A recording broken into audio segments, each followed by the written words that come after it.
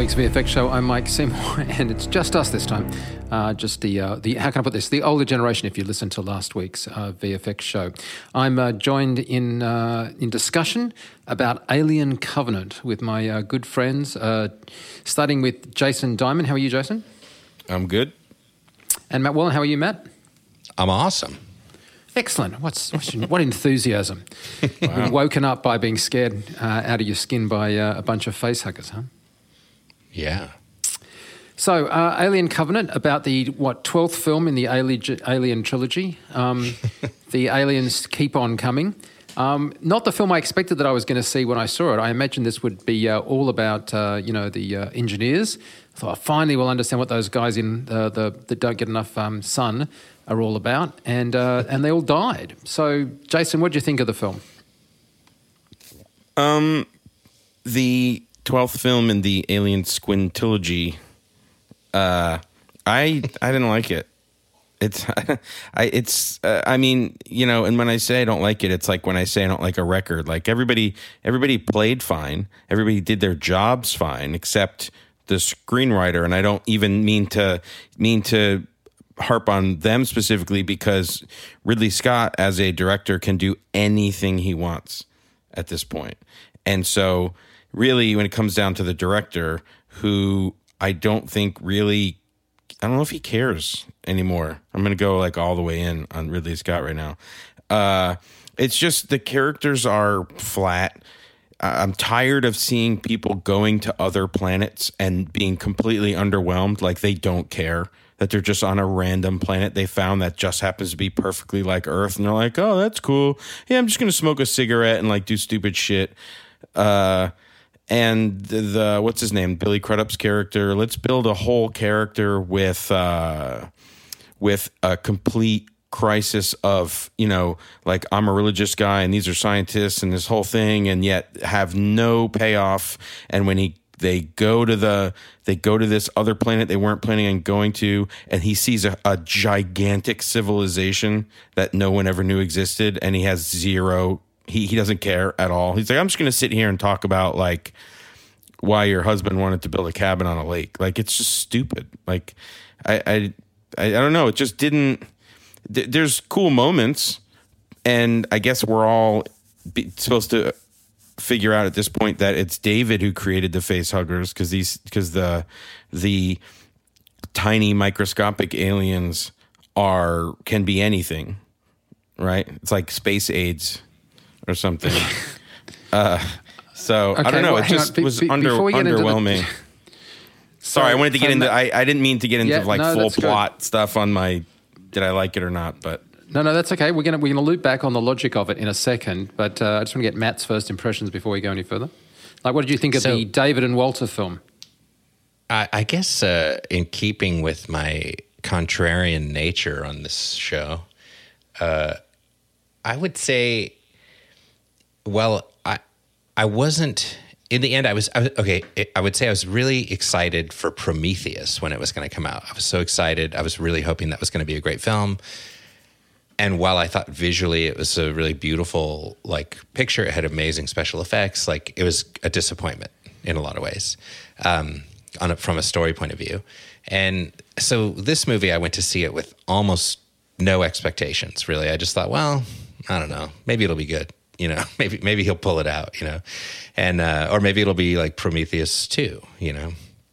And I think it kind of was Prometheus 2 in a way, but in a way that like I kind of dug it in parts. I think Jason makes some good points about some of the character and plot hole issues in the story, but I think he did something kind of different with this picture that I actually thought was kind of exciting, which was I feel like he injected it with a lot of Frankenstein, the Mary Shelley Frankenstein, which also has the subtitle "A Modern Prometheus," right? Is the subtitle of the actual Frankenstein novel.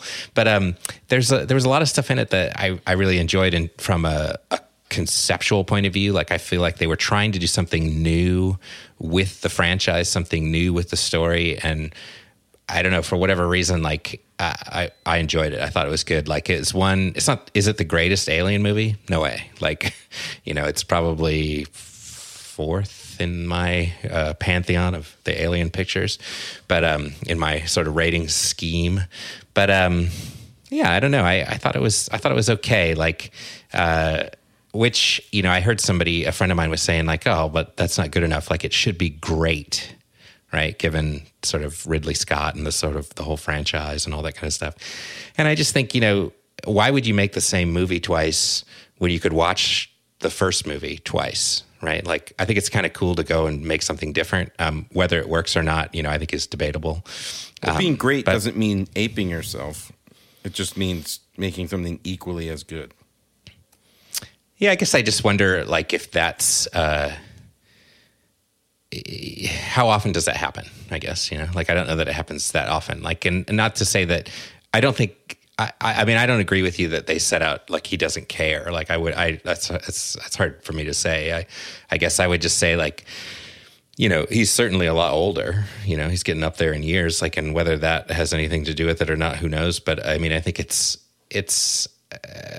there are some, like you said, there's some great moments in it. I like what they did with the story, trying to inject some other kind of narrative lore into the structure and expanding the universe a little bit in ways. I thought that was kind of cool. Like, it wasn't something that I expected. And I thought that was interesting. And the whole sort of, you know, the creator, maker, father, son, you know, God, Christ, whatever kind of mythos they injected into the thing, Frankenstein, the monster, all that stuff I thought was you know, not new ground, but it was new ground for this franchise, I guess. And I thought that was cool. Yeah, I mean, I don't mean to cut you off, Mike. I just want to respond to Matt real quick. I mean, obviously, I'm being hyperbolic about whether or not I think Ridley Scott cares. I'm sure he cares about the movies he's making, and I agree with you on a lot of the conceptual nature. And Prometheus was terrible. And again, I don't mean to say that about either of these movies from an execution standpoint in terms of visual effects, you know, or even acting. Because the actors are certainly only really working with material they're given.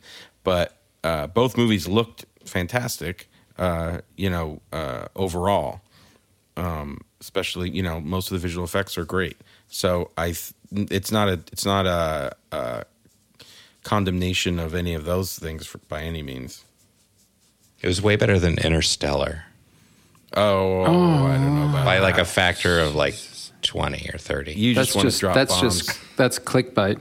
Okay, here's the thing. Prometheus, right, as you've already pointed out, the Titan Greek mythology Prometheus is the creator of mankind. So I thought after Prometheus, and I didn't dislike Prometheus like you guys did, but anyway, after Prometheus, I thought we'd get like closure on Prometheus, right? Like that was taking us in a tangent that would get us the engineers. And we didn't, right? We just got another Alien film. And here's my thing. I'd like to sit somewhere between the two of you. Like, in one sense, I sort of agree with Jason. But my thing would be, it felt to me like I was going to see a band who were playing just their old material. And there's nothing wrong with that, right? Like, you quite like seeing a band playing their greatest hits. But it's not quite as satisfying as going to see a band who play an amazing new album and have so much back catalogue that, oh, my God, you know, isn't that awesome?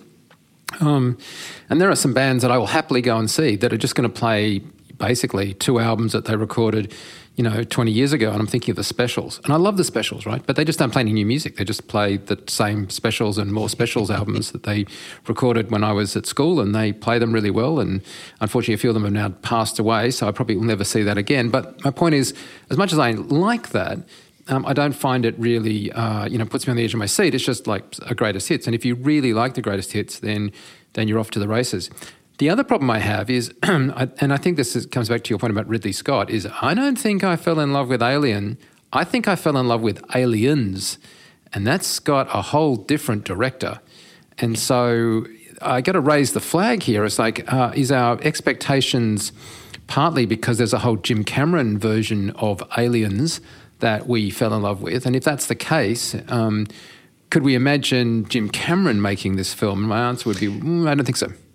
I mean, I guess I would just have to say, like, I'm not in that same zone with you. Like, you know, I like Aliens a lot. It's a super fun movie. I saw it when I was 16 years old, like with one of my best buddies, and I remember leaving the theater late at night and like driving home in Southern California, and we had like the sunroof open on the car, and we were so freaked out. We're like, "Fuck, dude, close the roof!" You know, like it was, it was like so hairy. And I love that movie, but I fell in love with Alien, and I fell in love with Blade Runner. Like, I mean, you know, way more so. You know, Ridley Scott sort of delving into science fiction. You know, that's for me. That's like. Definitely a compelling interest to want to get to want to go see this movie, like way more so than James you don't Cameron. Think it was Although like Aliens, I mean, you don't think it was like this Terminator? movie? Like Terminator 1 was good, but Terminator 2 was just spectacularly good, right? I like. You just remember I like the original. Cameron. I like Cameron Cameron. good without the first one. That's true, but you just remember the first one being better than it was because you like have the glasses that see the first one through the second one. In other words, I reckon that Alien is a good film. Don't get me wrong, but Aliens was just so good that it, you know, like lets you see Alien as being almost better than it was. I mean, I saw Terminator in the theater when it first came out, and I was like, that movie was awesome.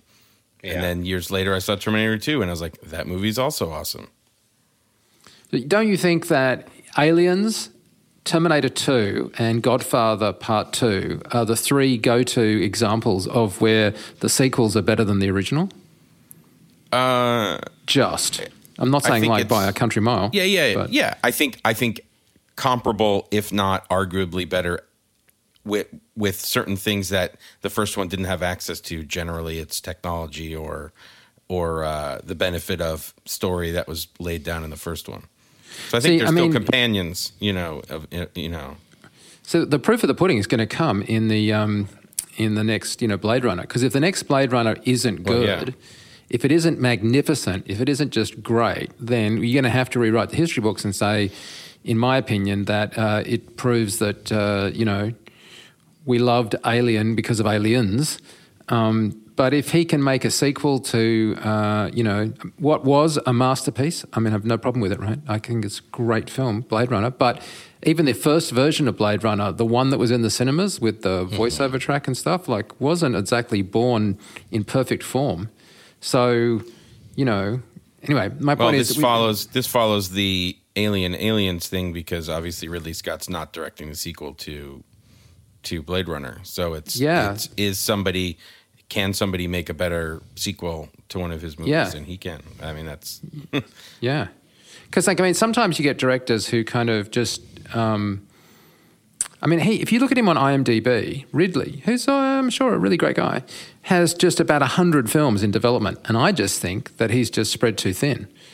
Like, I don't think that you can throw yourself at a film. I mean, look at his IMDb credits, right? Unlike almost anyone else you look at, it just goes for, I'm not making this up, on my large screen, 2 screens heights of projects in development. In fact, 58 titles are in development by Ridley Scott right now. 58. That's I don't think he could make all those before he died. 6 of them, 6 of them are in production, right? So another 6 are in production.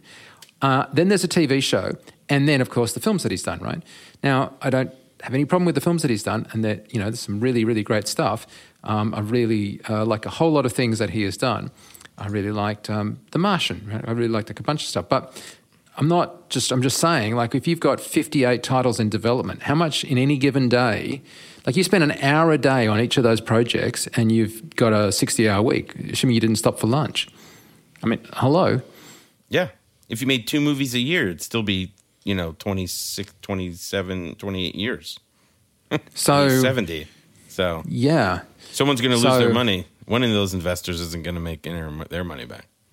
Yeah, I'm sure that All Call in Hell and On Call in Hell, beg your pardon, and The Devil in the Kitchen and The Magic Castle and The Last Werewolf and The King of LA and David and The Conspiracy. They're all going to be, you know, good films. But yeah, anyway.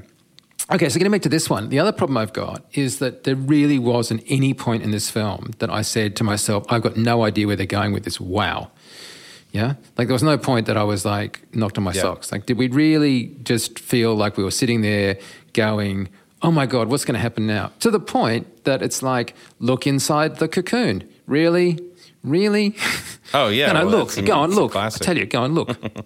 It's like, okay, because we haven't seen that again. Now, you might say, if they hadn't had the face hugger, how could you have an Aliens film without face hugger? But that's the problem you get into when you make, like, you know, so many of these films in a row. And then the alien just isn't as scary now as it used to be. It used to be, like, actually, even Aliens, as my daughter pointed out, if I watch that film, it still scares the bajillikins out of me. I get scared more by watching Aliens, and I've seen it like 5 times, than I did watching this film. Having said that, I didn't think it was a bad film. I just don't think it's remarkable because it's a greatest hits. It's like I would happily pay money to go and see it. I just am going to see a greatest hits, not a new album. Well, I've seen Aliens about 1 million times, and if we got off this podcast and it was midnight and I went and got on my couch and Aliens was on, I'd be like, oh, cool, Aliens is on. Yes. You know what I mean? Yes. I would not go to bed if I was sitting and Aliens come. I'd get sucked into it, and the next thing I'd know, it'd be, get away from her, you bitch. And I'd be like, what? It's 2 o'clock in the morning. What am I doing? Yeah. Yeah. So how much does this film suffer from not having Ripley in it? Do we think that, is an alien film without Ripley? Yeah. Is it like the band that they've replaced the lead singer on? Well, I mean, Numi, I thought, did a great job in the first one. I mean, she's a strong character if you want to look at it that way. In this case, it was trying, you know, it was Catherine Waterston. I think she did a fine job with the material she was given, you know. So again, I think all the actors did a fine job. Yeah. I just don't like what they were doing, what they were told to do. I think for the most part, the main characters in this picture were, at least with one or two exceptions, but at least they had a little bit more sort of nuanced, seemingly nuanced intelligence than a lot of the characters, aside from the captain, the what's his nuts, Dr. Manhattan guy. Billy Crudup, yeah. Yeah, but aside from him, the rest of them all seemed at least to, like, you know, there wasn't, but in Prometheus, I just like rocks, man. Like, we didn't have that clown, you know. But in Prometheus, we didn't. I mean, I didn't know what was going on. Like, I was really curious to see, like, what are these engineers? Where does that come from? How does that work? What's that all fitting together? Like, I was leaning into it. In this one, I was like enjoying it, but it was like, okay, they're clearly gonna, you know, get attacked by aliens. They're clearly gonna have everyone but 1 or 2 people die. They'll finally escape at the end of the film.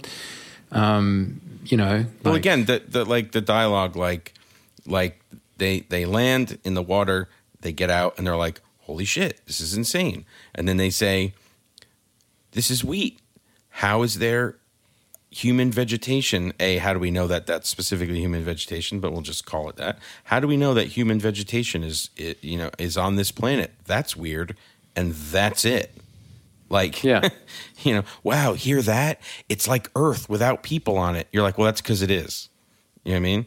But at the same time, like, there was no, like I said earlier, there's no sense of wonder. The guy's like, oh, I'm going to go take a leak. And he sits down and smokes a cigarette on an alien planet, not knowing that if I light a match, there could be some small something in the air that explodes or who knows what. And he, you know, as this, again, and I'm fine with this because humans are basically, as Bill Hicks said, a virus with shoes, as these movies have certainly shown us, is, you know, when the guy's done with the cigarette, he throws it on the ground, you know, and you're just like, I want to stab you in the neck, and I'm happy that you are dead, you know. But at the same time, I like the idea of the microscopic, like, they don't know they're being attacked. That's cool. I get it. But, you know, all of their actions are incredibly stupid for seemingly being the crew, and I would assume smart people who are chosen to keep all the people on the ship alive to get to the new, you know, planet or whatever. But they do stupid shit, and you're like, I wonder who they left back on Earth if these are the people they put on the ship to run it. I guess these are the telephone sanitizers and Arc B people. Is that what you're saying? I just thought structurally there was a little bit more going on. Like, this was David's story, you know? Oh, for sure. Yeah. And I'm with you on that. But really, like, when they got in the shower, did anyone think that they weren't going to get killed? Like, we're naked people in the shower. Obviously, this is going to be the shower scene from Aliens. It was Friday the 13th all over again. Yeah. It's just like, there was no point where it would have been very funny had they not got in the shower, right? And like they just played with you. Like they got in the shower, they did, and you're like, any second now, and they managed to get out of the shower.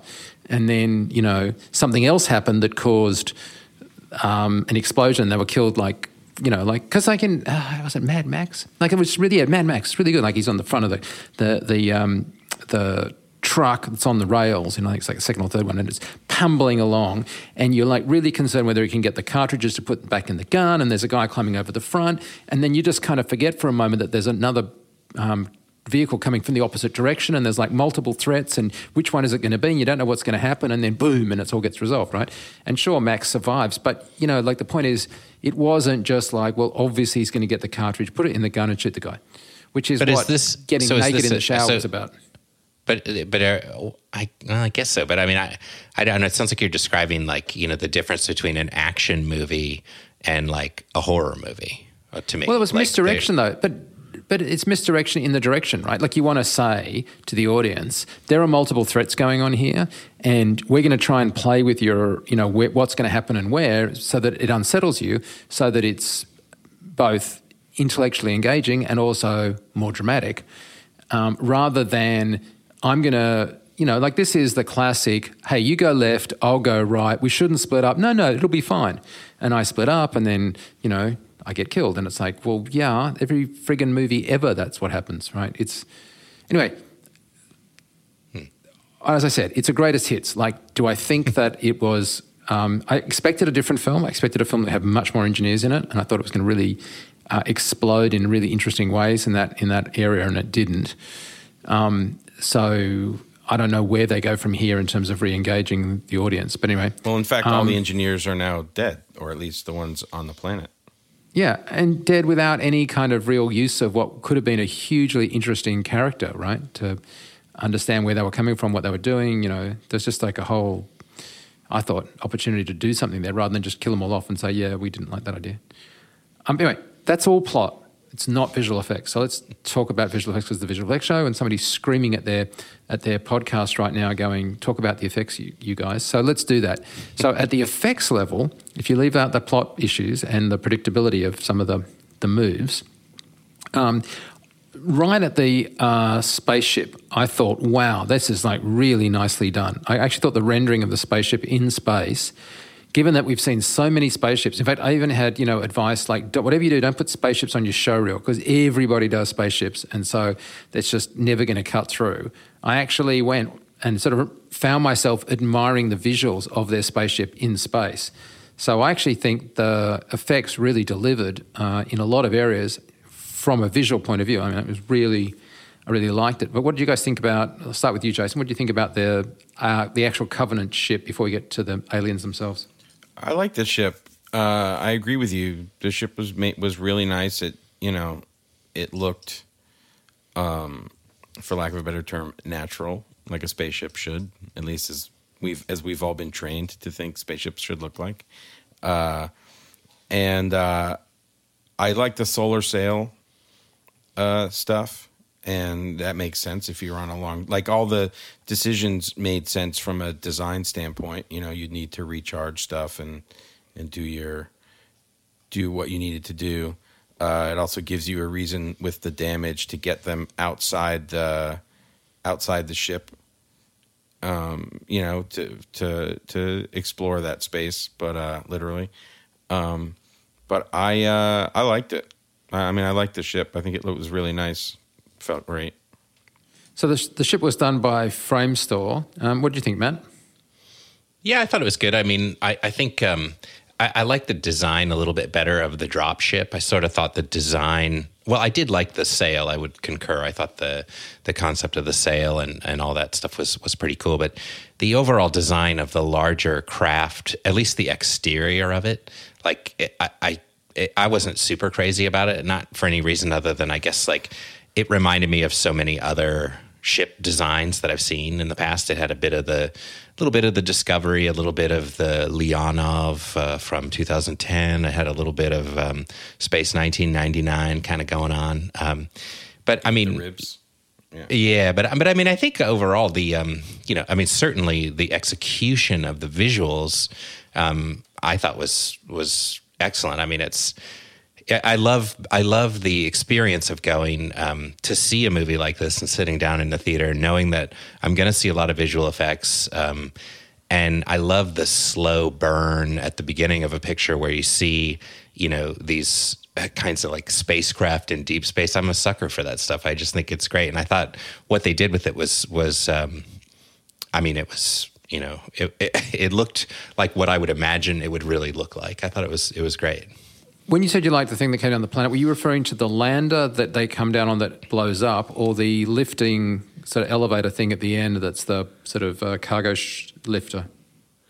I thought both of those were pretty cool. I was actually referring to the lander that they come down in, which is sort of like just a little shuttlecraft. It looks sort of like a shuttle from like the 70s Battlestar Yeah, I got the TV show. Yeah, I agree. I felt like that as well.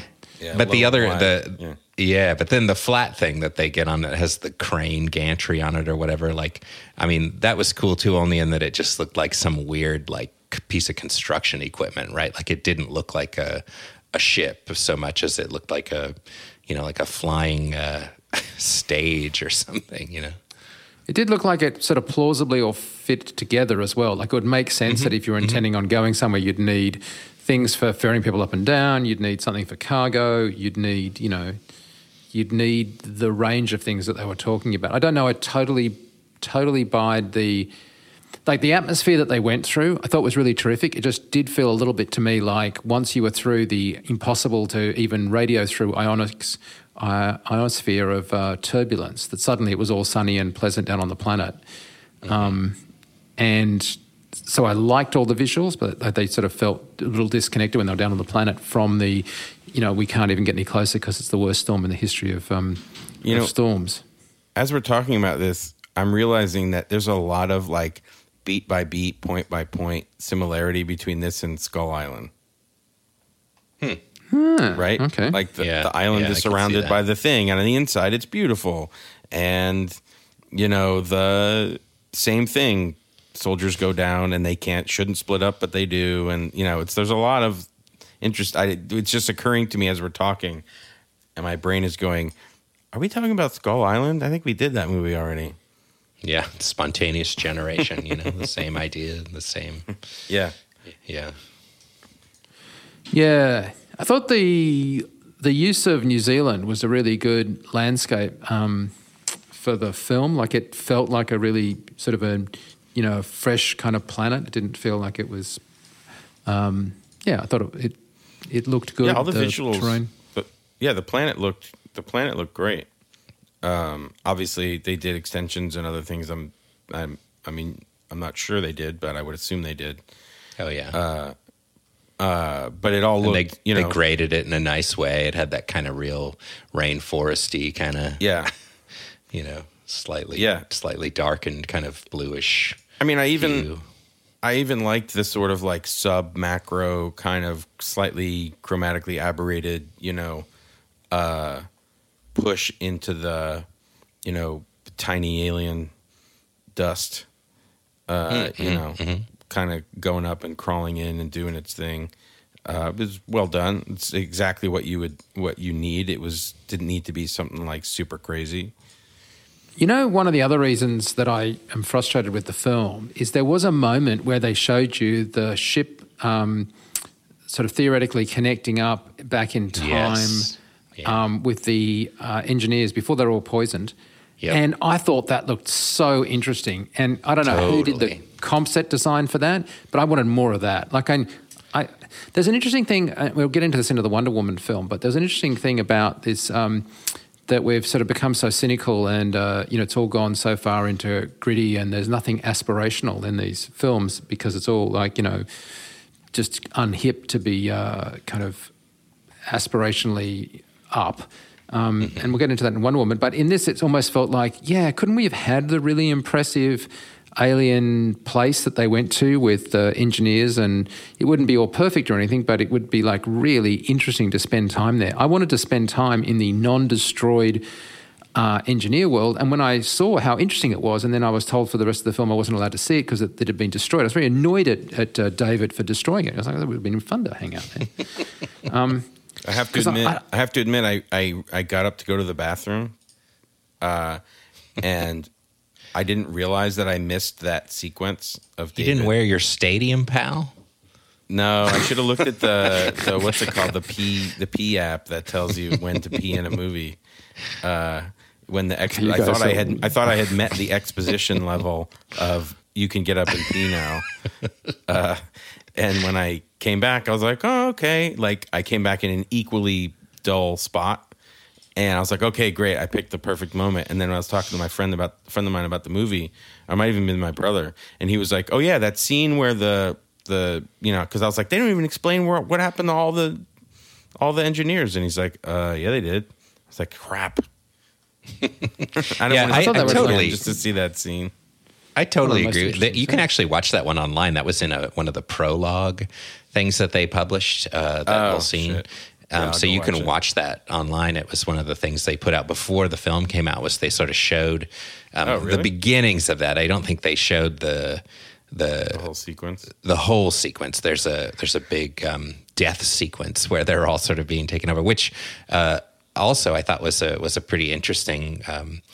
From a visual effects point of view, it was very reminiscent of the ritualistic death at the beginning of Prometheus, where the engineer is left on the planet and he drinks the stuff from the vial, and then he starts to sort of degrade and he falls into the waterfall in Iceland, right? It was a really similar kind of effect that all the canisters that David releases upon his return home. Everybody's excited and celebrating that these people have come back, and then he releases the weapon, I guess it is, and they all see it coming down, and people run, and as they're touched by the black, whatever it is, the microbes, their bodies are sort of torn apart. Yeah, I mean, Charlie Henley, I think, was the full-on visual effects supervisor of the whole thing, and MPC did most of the on-land stuff. But I would say that, like, that sequence just looked so great that I would put that on my show reel, and someone would say, what's that film from? And I'd say, that's from, Alien Covenant. No, I don't remember that scene. And you'd be like, yeah, that's the, like, oh, really? Because that looks really good. I've seen more of the film if I'd seen that. So, yeah, anyway, it looked good. It was rendered well. It was interesting design. That's the thing that really got me. It was like, like the end of the ship that they discover, which obviously the one from Prometheus, right? The one that sort of fell on its side thing. Was a really interesting shape. And so having it kind of dock with this other interesting thing, and the logic of it seemed like they were all from the same tech, and that it had been thought through and it had its own internal logic, even though it was not obvious. And it was an original shaped ship, so that was an original shaped docking thing that it docked with. All of that, 10 plus. But yeah, I mean, it's that whole sort of biomechanical kind of, it's very, playing off the sort of the original, Giger design aesthetics and stuff.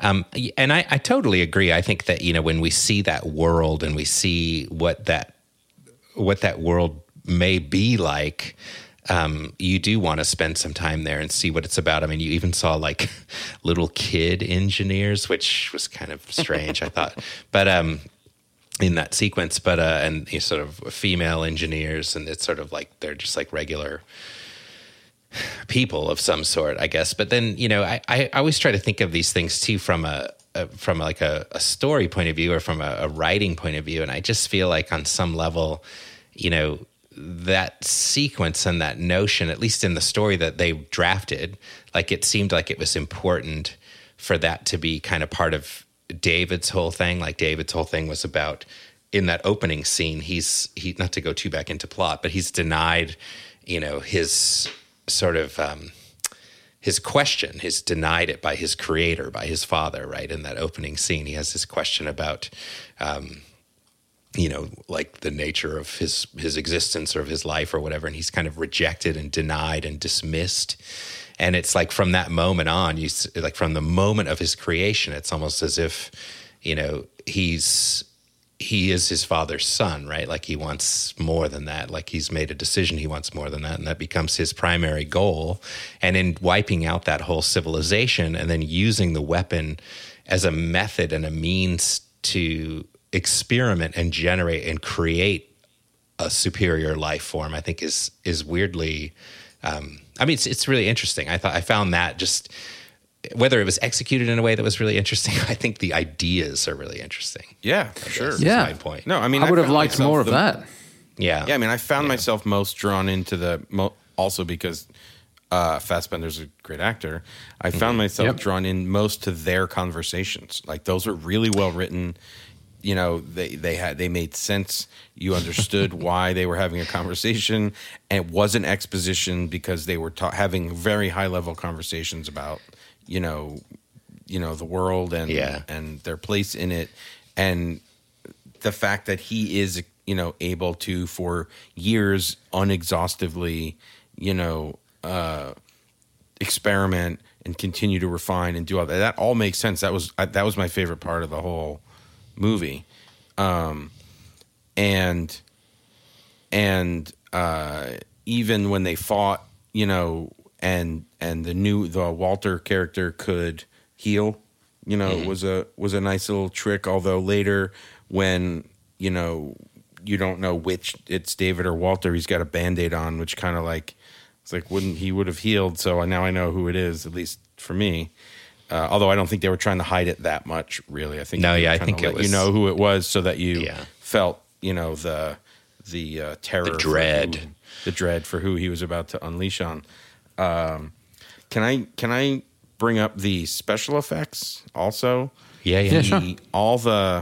All the models of the things that he had made, and the Numi kind of like corpse, ripped open, and all that stuff. Even the new, eggs coming open and all that, like all that stuff was impeccable, like really well done. All the hybrid animals he was trying to make, and ways to refine the xenomorph. I thought all of that was really, really, really nice. That whole actual area, the art direction on his whole like living area with the drawings and the drawings, the drawings were really, so really cool. nice. Yeah. Yeah, I don't disagree with you at all. I think that was really interesting. I just think the other would have been even more interesting, though. I mean, I think that it just feels like we've kind of need gritty and dirty and stuff. And back when they first did the Aliens, that was breathtakingly different because the shiny space was all there was. And now I want some shiny space, and because that's all I get is like the thing. I think MPC did a really good job with the creatures. Like I think the actual aliens. Let's talk about the two different types of aliens, though. There's the aliens that are the neomorphs, and then of course there's the xenomorphs, or so we've got the traditional alien effectively, and we got the new guy. And the new guy is kind of related to these goblin sharks. In one sense, and they sort of don't obviously have eyes, whereas the traditional aliens we kind of know and love from the other films. Do we think that the new white guys are a good addition to the franchise? I loved it. I mean, it's the character you see at the end of Prometheus too that comes out of the engineer. It's the which I think they referred to as the deacon, right, on set, just because it had that like kind of that sort of priest sort of head hat thing that comes to a point or whatever, the deacon hat. Yeah. And and I thought the way that they looked a little bit further evolved, or at least we got to see them more in this picture. And I thought their size, the rapidity with which they grew, and then the fact that they had no eyes and they had that rather large, almost hidden mouth. I found that really menacing, and they're kind of more fleshy color. They were smoother. The bodies were smoother. They almost looked like a really wiry little kid, It was like a salamander almost. Yeah, and I thought they were cool. I mean, I think they're certainly an interesting addition, and they were beautifully rendered. I thought too. Like they had some subsurface scattering. They had some sort of veins and sort of musculature under the sort of semi-translucent, almost kind of fleshy colored skin. And I thought some of that stuff was really, really beautiful. And the specularity too, like how they looked so, the glossiness, like they were so wet looking. Which the neomorphs, I mean, I think the skins both of them were really, really good. And honestly, they're creepy as all get out, right? Like especially the teeth. The new guys have these kind of spike teeth that are, they're not the same kind of. They're similar in the jaw thing, but they're not quite the same. But the teeth are just reminded me ghastly. of those little characters in Galaxy Quest somehow. Oh, a little bit, yeah. and mixed with like a Chet Zar painting or something. Yeah.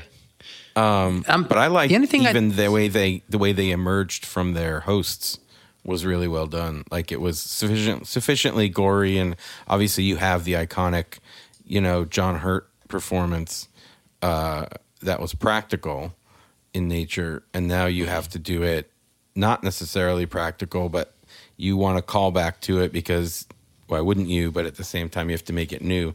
And I thought that they did a really good job of how they kind of just like, instead of popping through, they just kind of like slide out, like they just rip through and slide out. And one, like I guess it's a plot point, but didn't it bug you a little just how quickly these things grew up? Like they seem to go from chest popping to full size thing, defying the laws of physics in the sense that there just didn't seem to be enough atoms that were being consumed to produce enough body mass to sustain the growth at the space they were going at. I mean, things that grow really fast have a very high calorie diet, and these things seem to, not even eat somebody. They just gnaw through a bit of them and then grow 3 times in size. Who knows Yeah, what I they would ate agree. inside? But if once you popped out, you're a kind of a thing, right? I think that's always sort of been the case, though. Like in these movies, like was it? I thought they took a lot longer. Well, to get. I know. I think in the original Alien, right? If you think about we don't really have a strong sense of time, but it doesn't seem like a huge amount of time has gone by, and the only sort of variance to what we see now, where now. I think it's actually probably a mistake, but it looks cool. But we actually see one of them. It looks like it stands up, and it looks like it's actually growing before our very eyes in one scene, and which it sure looked cool, but it just it does defy logic. And I think the way they got around that in the earlier pictures, right, was they would have somebody, come across like a skin, right, like a snake skin or something, as it's shedding its skin and it's growing in size, and then the next time you see it, I think who's the one engineer guy in the first Alien? He's like, that thing was huge, and he's like so freaked out. And but they still, to Mike's point, they don't show you. It's clearly not eating to get bigger at that point either in the first movie. It just is. Yeah. So I mean, I'm fine to let that point go. I'm fine to be like, I don't know, it just grows. Okay, I'll totally buy that. Compared to all the other stuff in the movie. It's the trouble with these films, isn't it? It's just like, well, okay, we're talking about people that are traveling faster than the speed of light on an alien planet with, robots. And the thing you've got a problem with is how quickly their kids grow up. I mean, really. Anyway, it seems like an accelerated life cycle. Whereas I always liked the aliens' idea that, you'd have this face hugger that would, parasitically set up the alien, and then after a while would drop away, and then you'd have this very real kind of period where you thought you're okay, and then bang, you're not. And I liked that it was you're the human logic. chrysalis. Yeah. Just grow real fast and become an adult real quick seems less not unbelievable is the right thing. It's more like it's sort of like it pushes it a little far. That being said, I'm going to get back to the construction. The face hugger itself, like we do get a pretty good sequence of the face hugger and the subsequent chest. This is the last part of the film where the what's the name of the guy that takes over leadership gets look in the pod Billy sequence. Crudup, Billy Crudup. I think that is as good a piece of alien flesh as we've seen. Like it's definitely there's none of the kind of rubber feel about it. It's it all moves well. I think you've got a problem with an alien in that it does have this sort of insect-like, very fast kind of movement between poses, which could be very hard to animate, because you don't have the mass.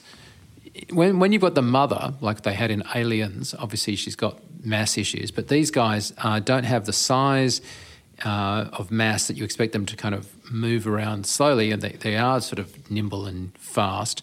But then playing that out in animation can look absurd because they just become that kind of cartoon poppiness. I know they referenced a tiger attack and a few other things because these are predators that leap. But I think the aliens get the best of both worlds. They have those quiet bits where they're kind of watching, almost smelling kind of thing, and then they attack, which makes them super scary. But the animators did a good job in sort of having a believable amount of movement, given that they must be hurtling across the screen at almost or sort of, I don't know how fast they're moving, but it seems like really, really fast. I do like that there's like because it's pretty consistent across all the movies, there is like a defined edit sequence for a face hugger attack. It's like leap, cut, face, cut, struggle, cut, close up on neck of them trying to pull it off while the tail wraps up, and you get medium close up of the tail going, which pretty much ceases all struggle, and puts them into like a coma almost, right? Like just enough oxygen to survive. Like, but it's a recognizable sequence. Like when you see when you know there's a face hugger coming, I haven't double checked it, but the edit of that attack on the captain was very memorable in terms of like you knew exactly what was going to happen and they followed it really well. Which gets us back to greatest hits, but yes. Sure. But I mean, there's a couple things that you just, again, like you were saying in your thing about greatest hits, like I'm fine with that. Like I don't want them to like reinvent that. That's totally fine. That's what that should be. As I think it's close up on the alien with the middle mouth punching out. Like, I mean, I love that. If I was directing that movie, I'd be like, we're doing like 8 of those. You know what I mean? Yeah. But I think it's also too, you talk about the greatest hits kind of aspect of it. And I think that part of that is, the pushback that Ridley Scott and the co-writer Lindelof, I guess, right, got on Prometheus. The pushback that they got on it was that, it didn't feel like an alien movie, right? It was something altogether different. Like, what is this? And there was even all the sort of discussion of the movie before it came out where he said, well, this really isn't a prequel to Alien. Like, it's something different, and they were sort of pushing it into this other realm. And I think that wound up being something that at least, fans of the franchise, I think, were really disappointed. And so, like, here it is coming back. All right, here you go. Here's your greatest hits, so I think, there's kind of, maybe they went too far in the opposite direction in this case, but, which begs the question, like, is the greatest hits thing the worst thing in the world?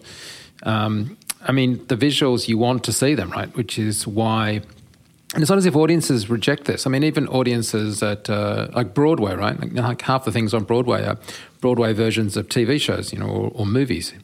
You get I don't know. There's a Groundhog Day, I think, is on Broadway now, right? Like it just seems an absurd translation. Really?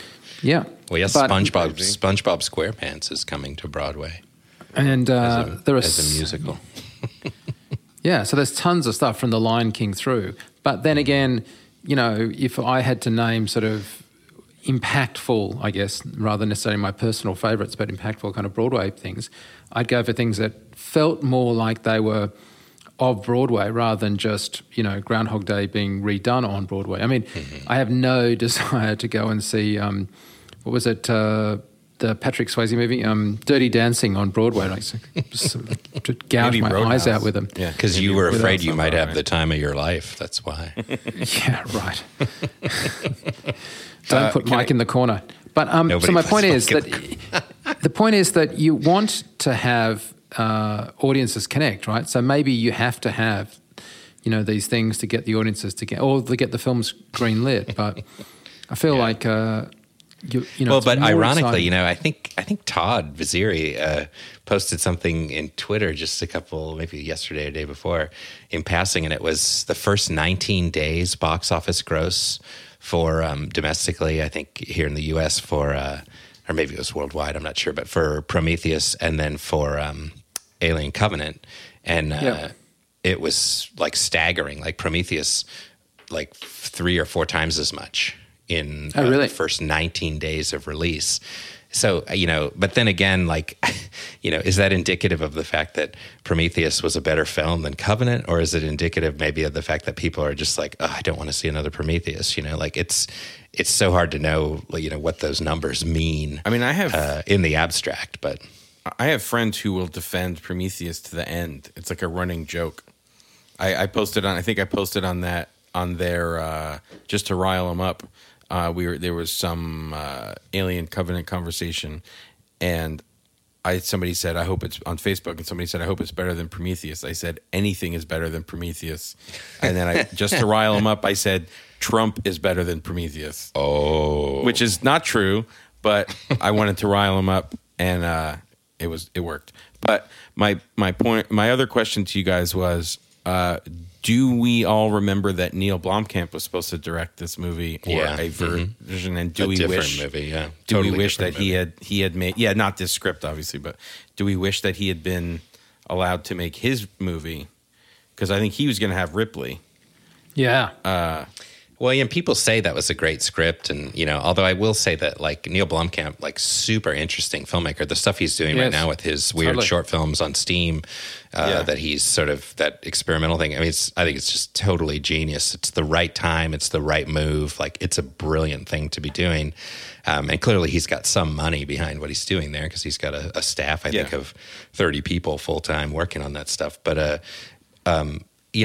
we have had our conversations. I know everybody's a big fan of District 9, but I know that we talked about Elysium and Chappie, and I think I like Chappie, I like whether or not like those were like I don't know. I guess my recollection might be a little cloudy, but I seem to recall that those weren't like like they were sort of lukewarm responses. I don't know that anybody raving about either of those pictures either. No. So who knows if it would have been a huge success and it would have come together. But I mean, I heard nothing but great things about that script when it was in development.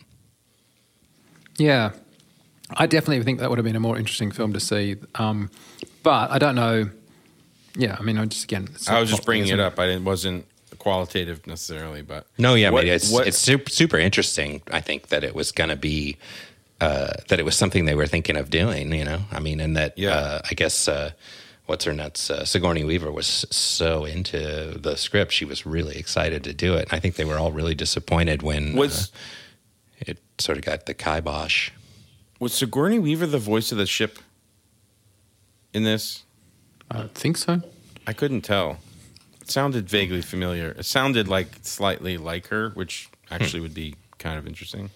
But what do you guys think about the final, dump truck? Not on the ship, but the loader flight back up where they brought the alien back up to the big ship, and then they had the big dump truck fight. I guess the trouble was, again, my problem, I think the visuals were really interesting with the flying up and stuff, but you just totally knew that it was going to get up onto the ship, right? There was no doubt in my mind that, it was a fake ending. And hadn't we seen that before in another Aliens film? Oh, wait, I think we had. So I was a little, rolling my eyes at that. I thought the sequence in the bay when they dumped it with the ship and the way that was handled was all really great, but the out of the airlock thing, I just had none of the the adolescent boy of me that was just scared witless with Sigourney, both in the first film and in the second. Right, I've got to say also the first film with her and I don't want to be sexist, but I've got to say, I was at boarding school and they would not show that film to a all boys boarding school. That first film was just hair-raisingly, and I just, I sort of knew they were going to get them out. I thought, again, technically really well done, but I need more to be satisfied. And we have another ship rope swinging sequence, yes. It wasn't Guardians. as bad as Guardians. Yeah, I think Guardians was unforgivably kind of cartoony. I love that.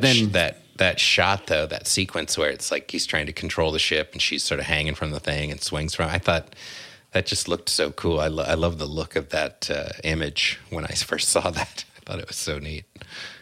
Yeah, I thought it was plausible, like inside the film kind of, it's as plausible as an Indiana film or anything else that she was holding on to that thing and swinging around underneath and stuff. And it was a nice, threatening thing to be swinging near the alien. Is that what you're referring to? Because yeah, I just didn't, that didn't bother me. I mean, I thought from the visual effects point of view, like it looked nicely distressed, the imagery, like it wasn't too clean and there was a sort of an urgency to the virtual cinematography that I thought was good.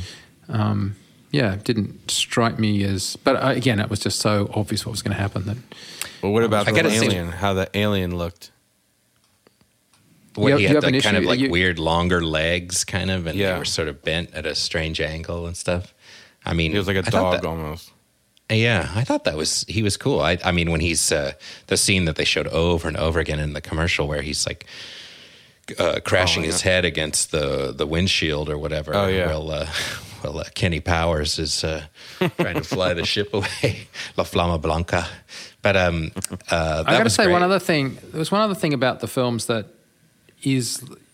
would have made them better, is if we had more motivation for the actions of the alien.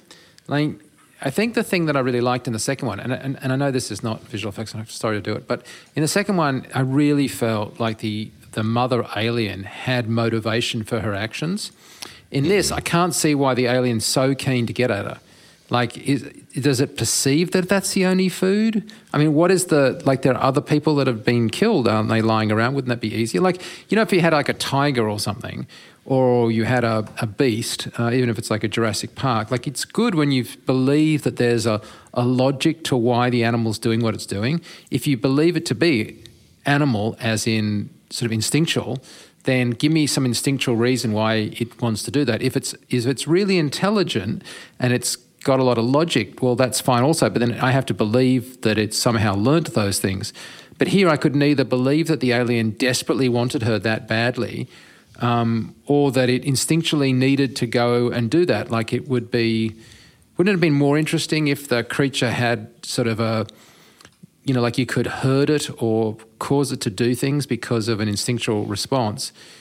And I thought we were going there when it was standing up facing David and didn't move, but then I kind of didn't get it after that. Well, even in Aliens, even in the Cameron Aliens, you could argue that all the xenomorphs are attacking because they're protecting their food source of the colonists, right? That they're not actually being hostile, they're being defensive. Yeah, and then the mother is reacting over the eggs, and then she's lashing out, and then you've got this great motivation of Sigourney with the child as well. So everybody's like highly motivated for their actions.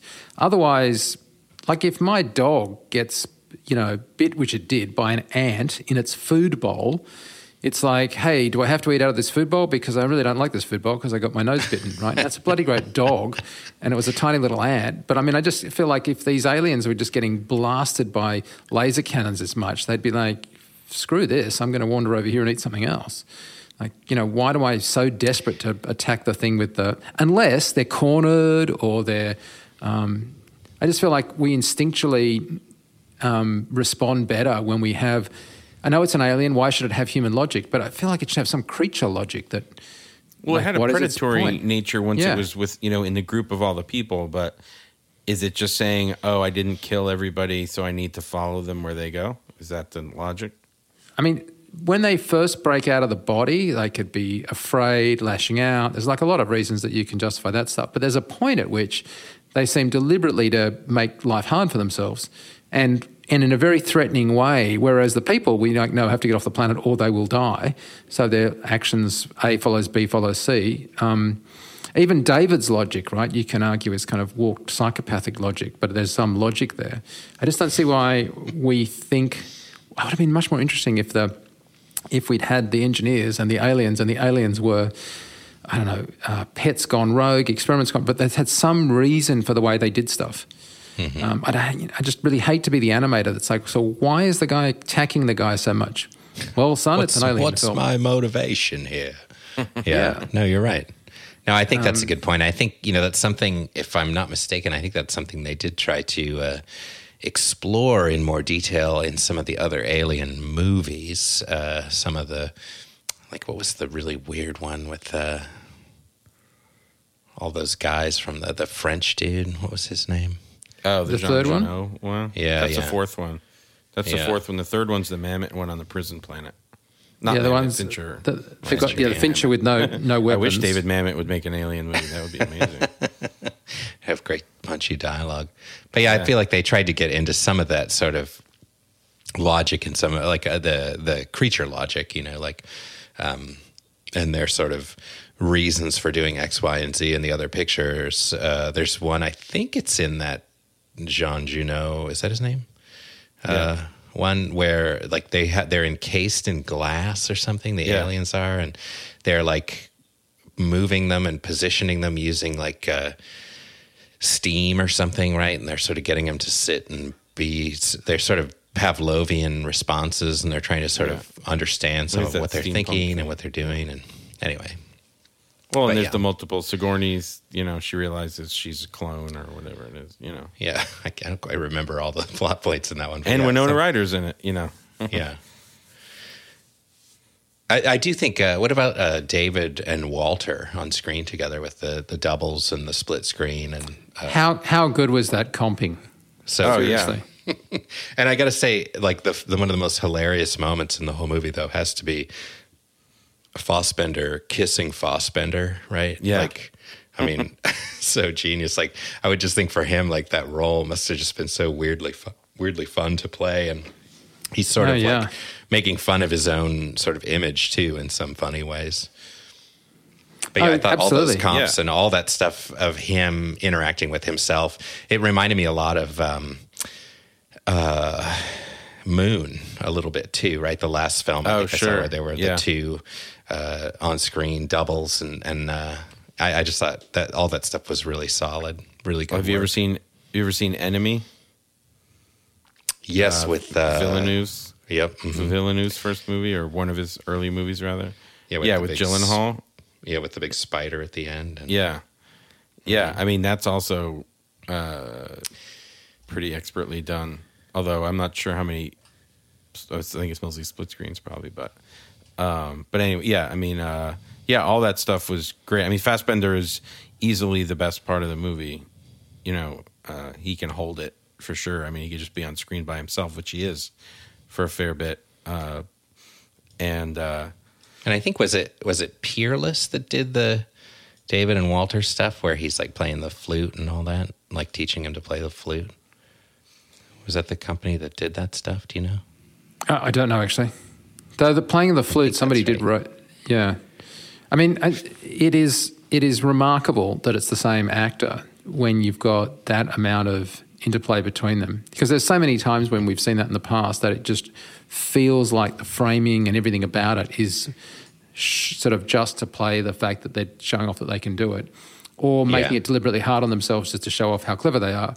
I felt like in this film there was remarkably little of we are going to show you that we're doing the thing that you think we can't do just because we can, or we're going to frame this in such a way that's kind of awkward, but that's the only way that we can make it work. Neither of those things sort of featured, but if it did feature at all, it featured in the... And you actually forget that they're the same person. Like you're just watching two characters on screen. You're not sitting there being like, oh, well, I wonder how they did that. You know, it just works. Yeah, though I will say Fassbender's Walter accent like kind of bummed me out a little bit. Like it sounded like he had like marbles in his mouth or something. It was like super American. Like it was almost too much. Like, what did you guys think of Orphan Black? They should have given him a mid-Atlantic accent. What do you guys think of Orphan Black? Because that's like, I think, just superb body double. Oh yeah, that Tatiana.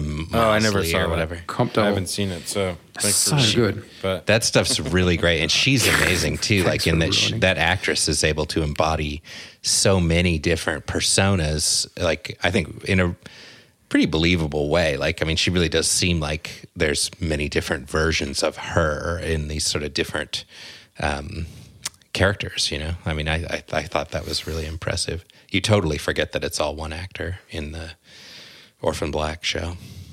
Yeah, I mean, I really feel like in terms of forgetting that it's the same actress, she wins.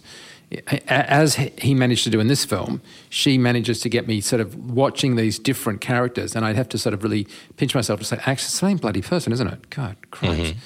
And she has there's only one or two characters she's done that I feel like just she did a bloke at one point. I don't think it really kind of worked, but I think they knew that and they didn't bring him back. But yeah, generally when she's on screen with herself, Tatiana, oh my God, just so good.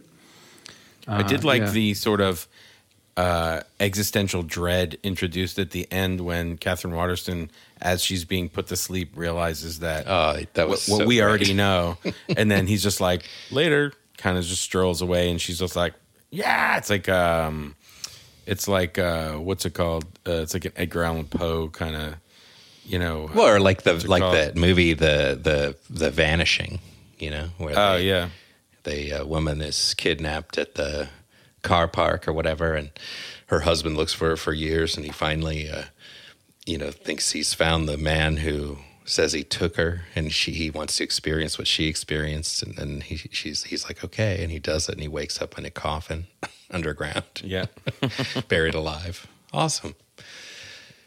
Thanks for the spoilers alert. Oh, well, come on. That movie's so old. You can't. I'm just kidding. You can't have. There's got to be a statute of limitations on spoilers. You could also link it to the Kurt Russell, J.T. Walsh, breakdown. Very similar. I don't know. Also, someone buried alive. Yes, I wasn't expecting you to go there. Okay, I think we've kind of run out of juice on this one. I feel we're drifting. I am looking forward to talking about Wonder Woman and a few other films that are coming out. We've got a bunch of really interesting films coming out in the weeks ahead. Maybe if you guys want to let us know what you think is a priority. We got Spider-Man, the new Apes film, of course, and other Transformers. I think Dunkirk looks pretty interesting. And then there's The Mummy. Yes, so all of those films are potential VFX shows. So let us know what you think. If you want to let us see and hear what we have to say about Dunkirk, then just drop us a note on Twitter. Obviously, I'm Mike Seymour. Matt, how can people get in touch with you to point out the error of your ways? You can find me on Twitter at Matt Wallen or at my website, mattwallen.com. And I just have to say, before we leave this, it was one thing at the beginning of the show I did want to say is that, I love James Cameron, but I think he's much more of a populist popcorn filmmaker in my mind. And I think Ridley Scott is more of a artisanal kind of filmmaker in my mind, less popcorn, more artisanal popcorn. Yeah, he's more he's a different kind of filmmaker. I think comparing the two of them and comparing their two movies and their two styles, they're so different in my mind, even though they have done movies from this same sort of franchise that I'm not down on Ridley. I think The Martian, I love that film to death, and that's fairly recent, right? But I just do think that I honestly think Cameron's work on Aliens was genius. But anyway, let's agree to disagree. I'll let that one go. Anyway, Jason, I'm going to agree with Matt about his description of both Ridley Scott and James Cameron. Okay, but about your work, yes. People can find me on Facebook, Jason Diamond, on Twitter, Jason Diamond, pretty much anywhere, Jason Diamond. And my companies, the Diamond Bros, Supersphere, and Frame.io. Brilliant. Well, thanks so much for being with us. Obviously, we really appreciate you joining us on the show. I know a lot of people enjoy the show. So when I say I'm interested in what you want us to talk about, I really genuinely am. And we're quite open to almost anything. There are a couple of films I refuse to review, but most of those involve cartoon characters, especially ones with square pants. But apart from that, yes, we'd love to hear from you and love to engage more with what you want us to talk about. And if that's TV shows or if that's something other than just major films, also that's cool with us. And of course, the retro shows that we do from time to time. Until next time, I'm Mike Seymour. Thanks so much for being with us, guys. See ya. If you have any questions or comments, please email us at vfx@fxguide.com. Copyright FX Guide, LLC.